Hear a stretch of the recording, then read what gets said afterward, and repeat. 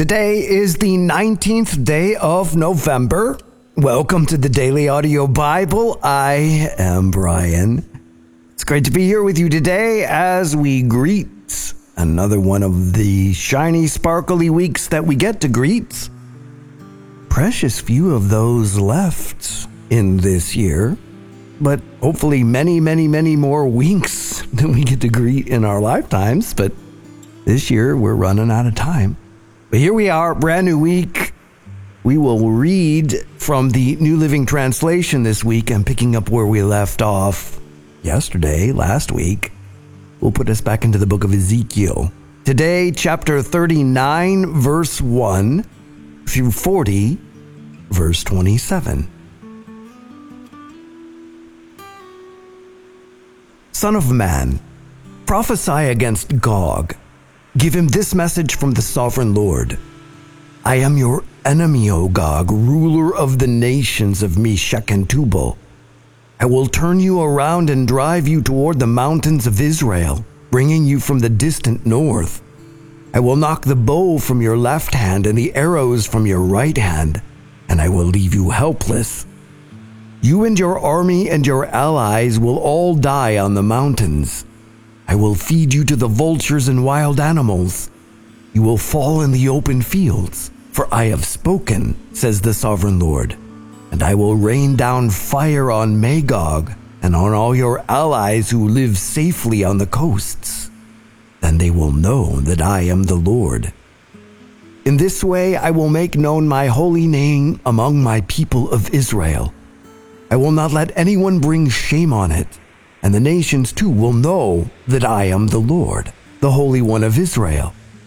That day of judgment will come, says the sovereign Lord. Everything will happen just as I have declared it.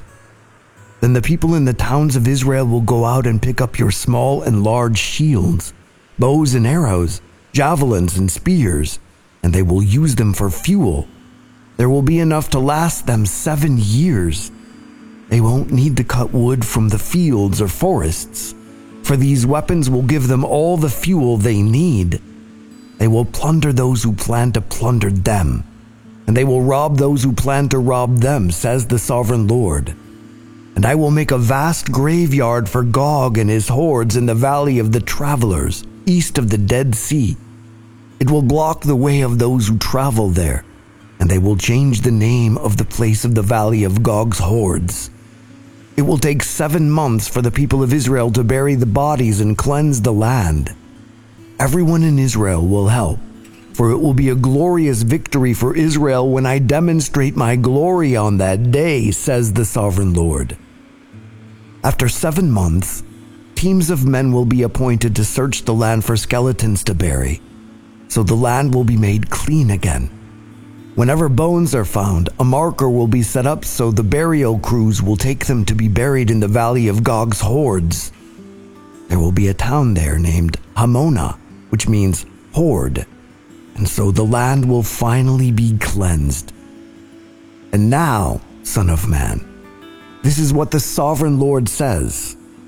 Call all the birds and wild animals. Say to them, gather together for my great sacrificial feast. Come from far and near to the mountains of Israel, and there eat flesh and drink blood. Eat the flesh of mighty men and drink the blood of princes as though they were rams, lambs, goats, and bulls, all fattened animals from Bashan.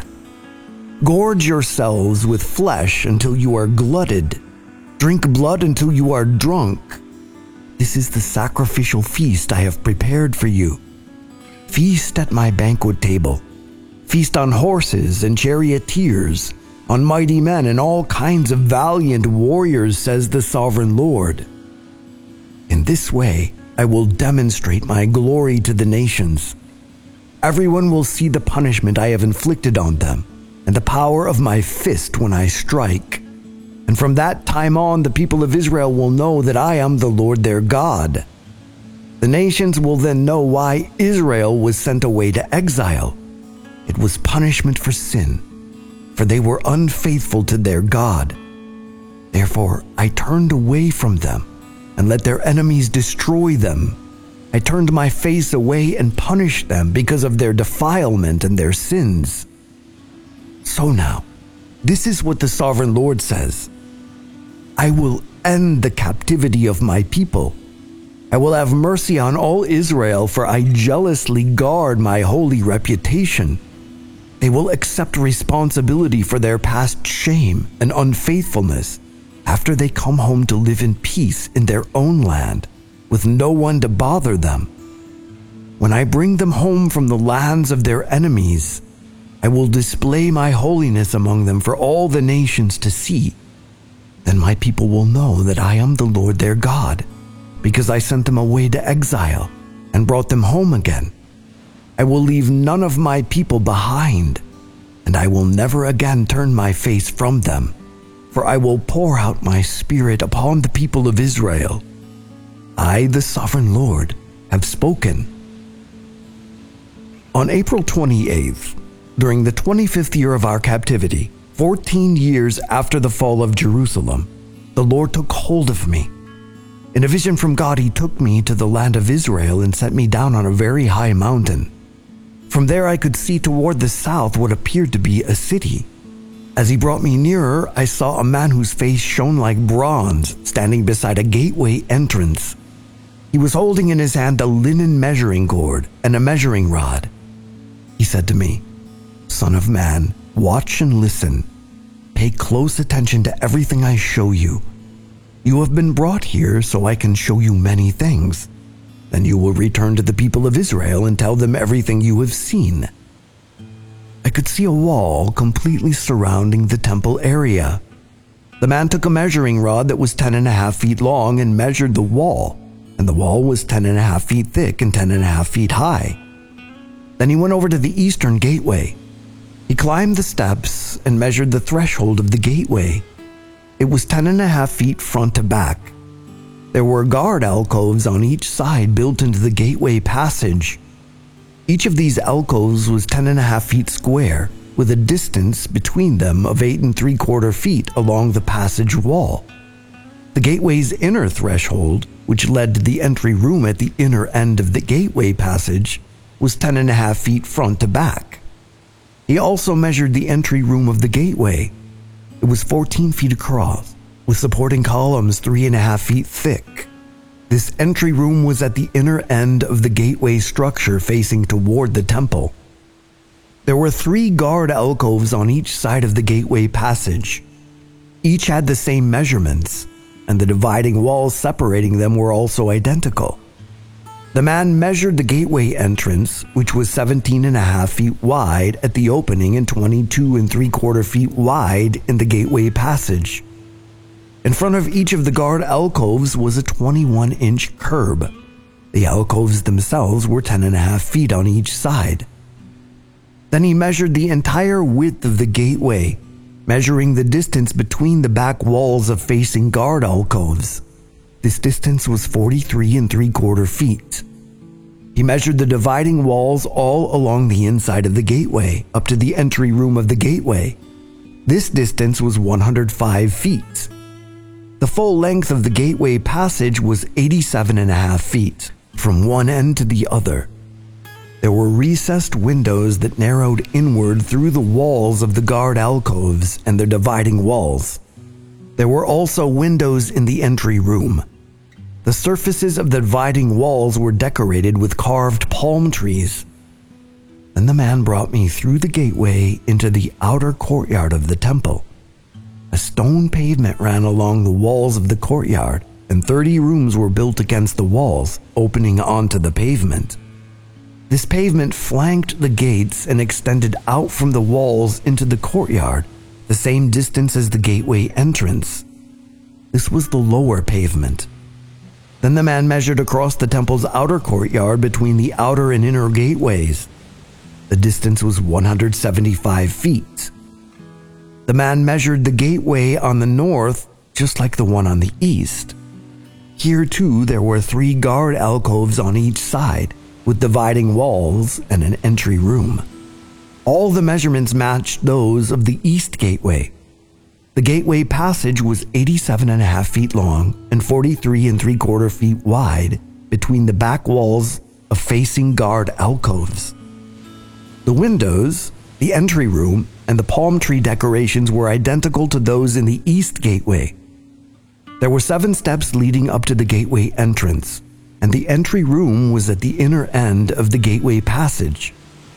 Here on the north side, just as on the east, there was another gateway leading to the temple's inner courtyard, directly opposite this outer gateway. The distance between the 2 gateways was 175 feet. The man took me around to the south gateway and measured its various parts, and they were exactly the same as in the others. It had windows along the walls as the others did, and there was an entry room where the gateway passage opened into the outer courtyard. And like the others, the gateway passage was 87.5 feet long and 43.75 feet wide between the back walls of facing guard alcoves. This gateway also had a stairway of 7 steps leading up to it, and an entry room at the other end, and palm tree decorations along the dividing walls. And here again, directly opposite the outer gateway, was another gateway that led into the inner courtyard. The distance between the 2 gateways was 175 feet.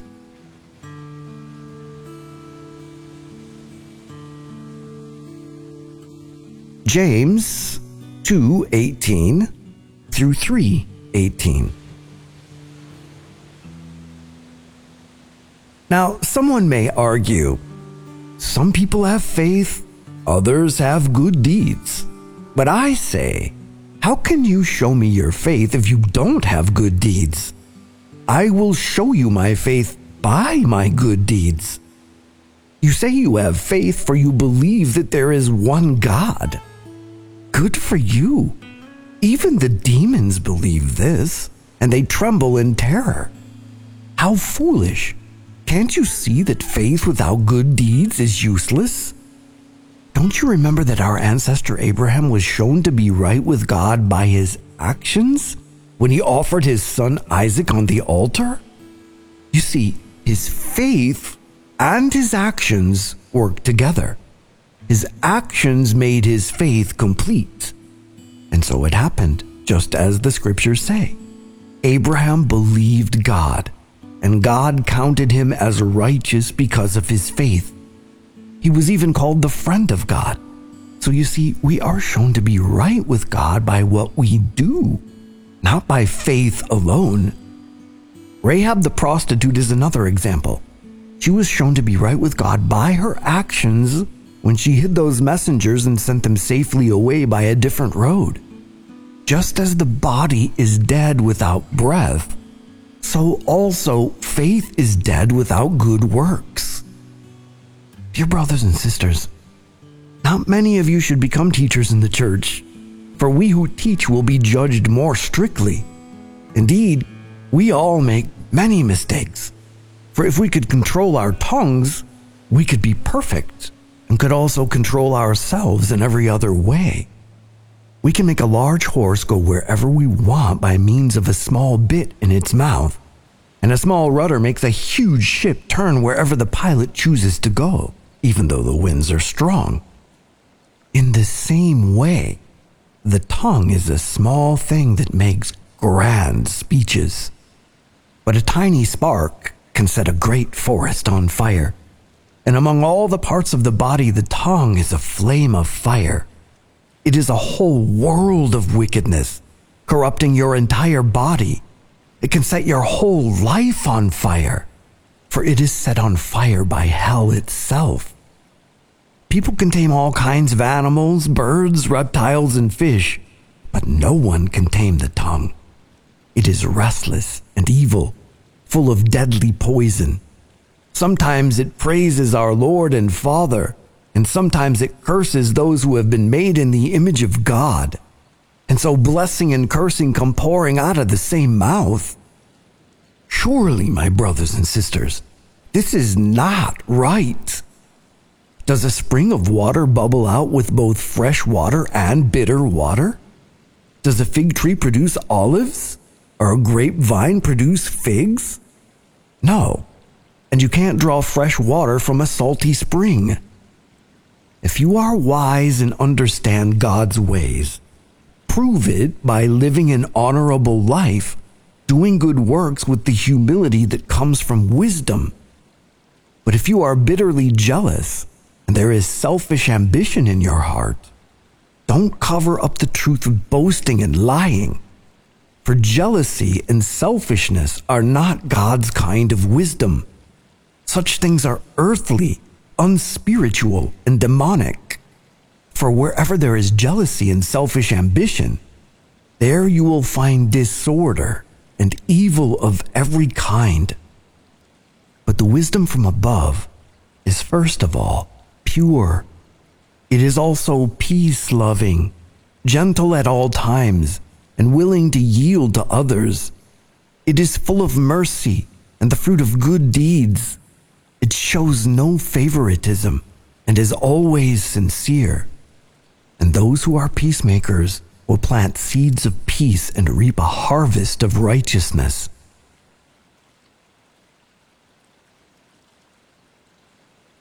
Psalm 118, 1 through 18.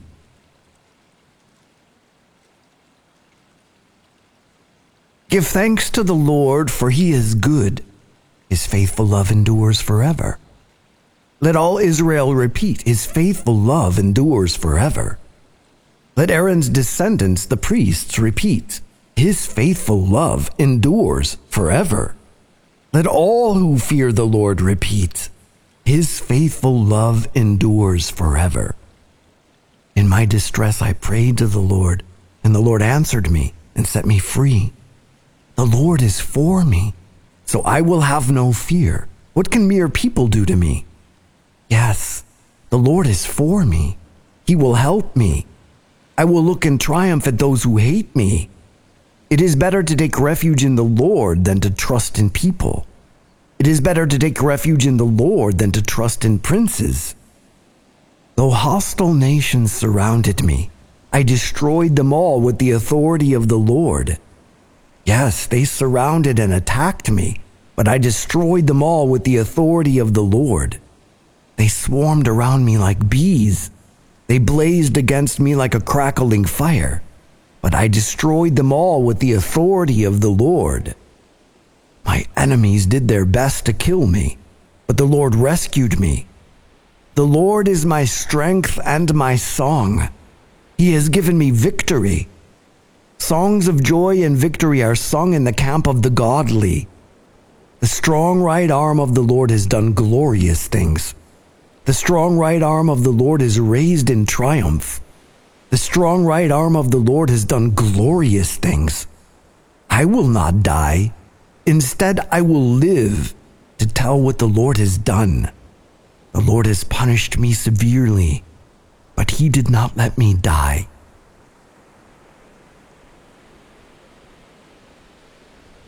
Proverbs 28:2. When there is moral rot within a nation, its government topples easily, but wise and knowledgeable leaders bring stability.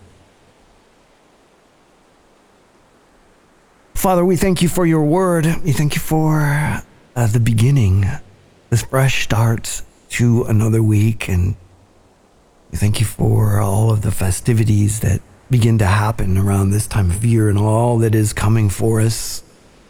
We look forward to rejoicing, but most importantly, we look forward to your presence and being in it and with you and enjoying it with you. There is no other meaning or purpose without your presence in our lives. And so come, Holy Spirit, and lead us into all truth as we continue to take steps forward on this journey. Enlighten our lives, illuminate our paths by the power of the scriptures, we ask in Jesus' name. Amen. Hi, everyone. It's Karen in St. Louis. Hey, Brian, I really loved your commentary on the 14th. And you're talking about it's not always going to be easy. Well, I don't know where we got that idea, where we thought it was going to be easy when we became a Christian. Because when I read the Bible and I see what all the disciples went through and what John the Baptist went through, what these prophets went through, what Jesus went through.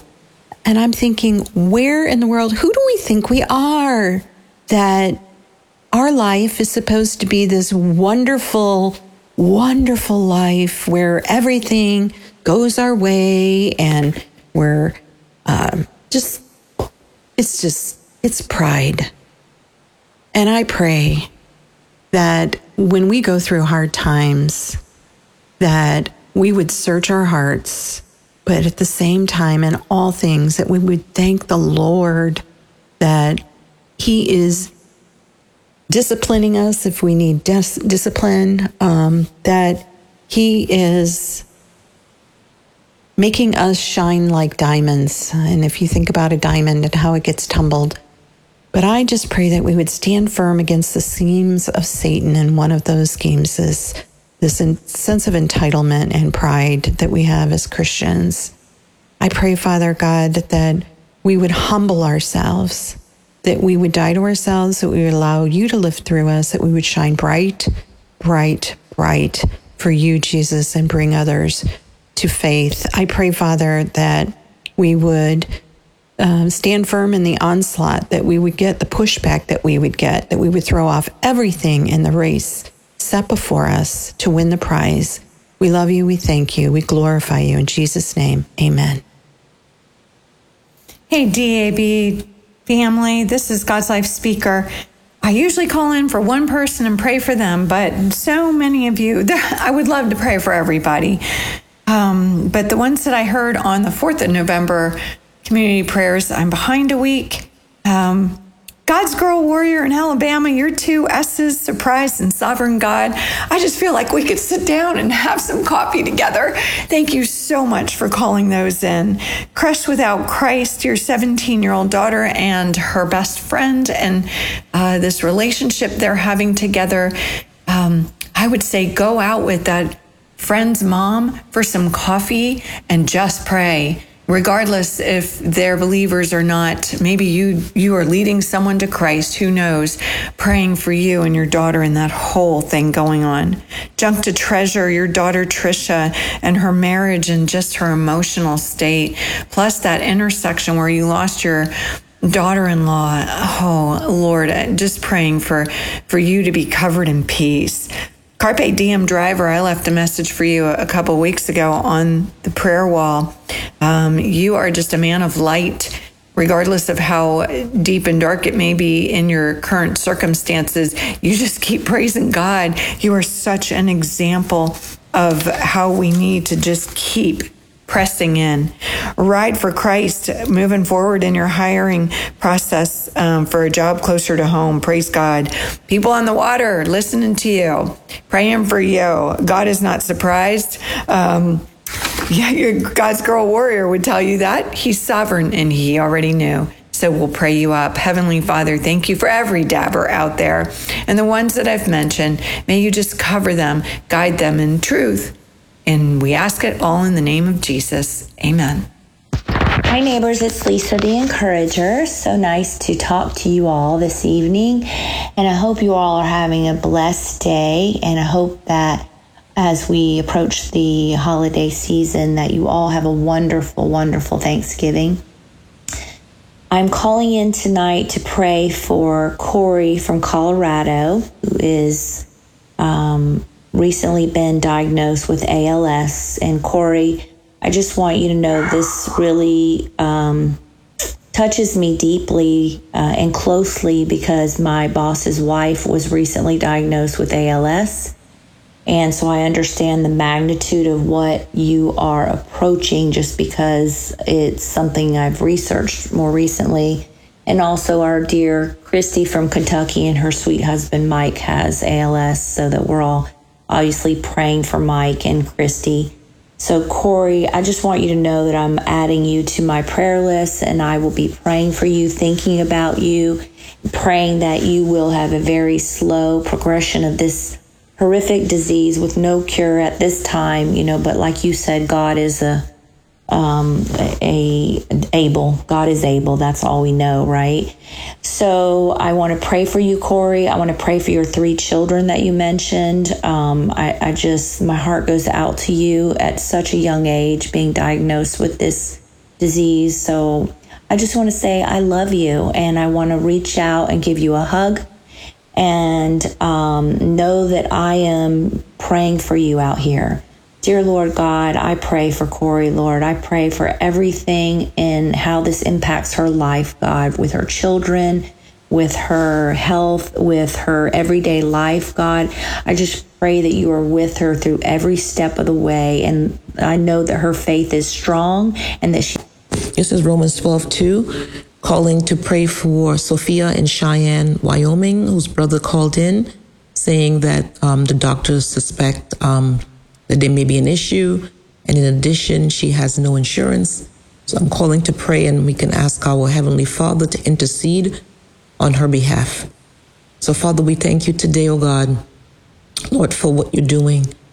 I thank you, oh God, that nothing is too hard for you to do, and that your hand is mighty and strong. Father, we come in faith this morning, thanking you for Sophia, and that you're able, oh God, to calm her fears, number one, and her worry and anxiety that I know all about. I've been there. So, Father, we're asking for peace, number one, oh God, that surpasses all understanding, to guard our hearts and mind. That's what your word says.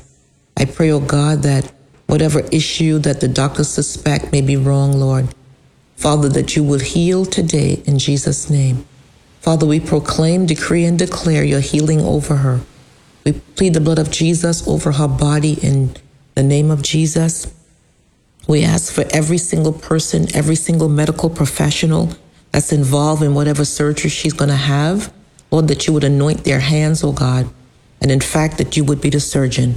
I pray that insurance would be provided, oh God, miraculously, that you would give them the wisdom. You said if any man lacks wisdom, they should ask God. So we're asking you for wisdom to help Sophia to get insurance to cover the costs of these procedures. But above all, oh God, we ask for peace for her, an encounter with you, a relationship with you, and that she may go into this, oh God, knowing that you have her, and she can stand on Psalm 91 that says that you are our refuge and our fortress, and we can trust you. Amen.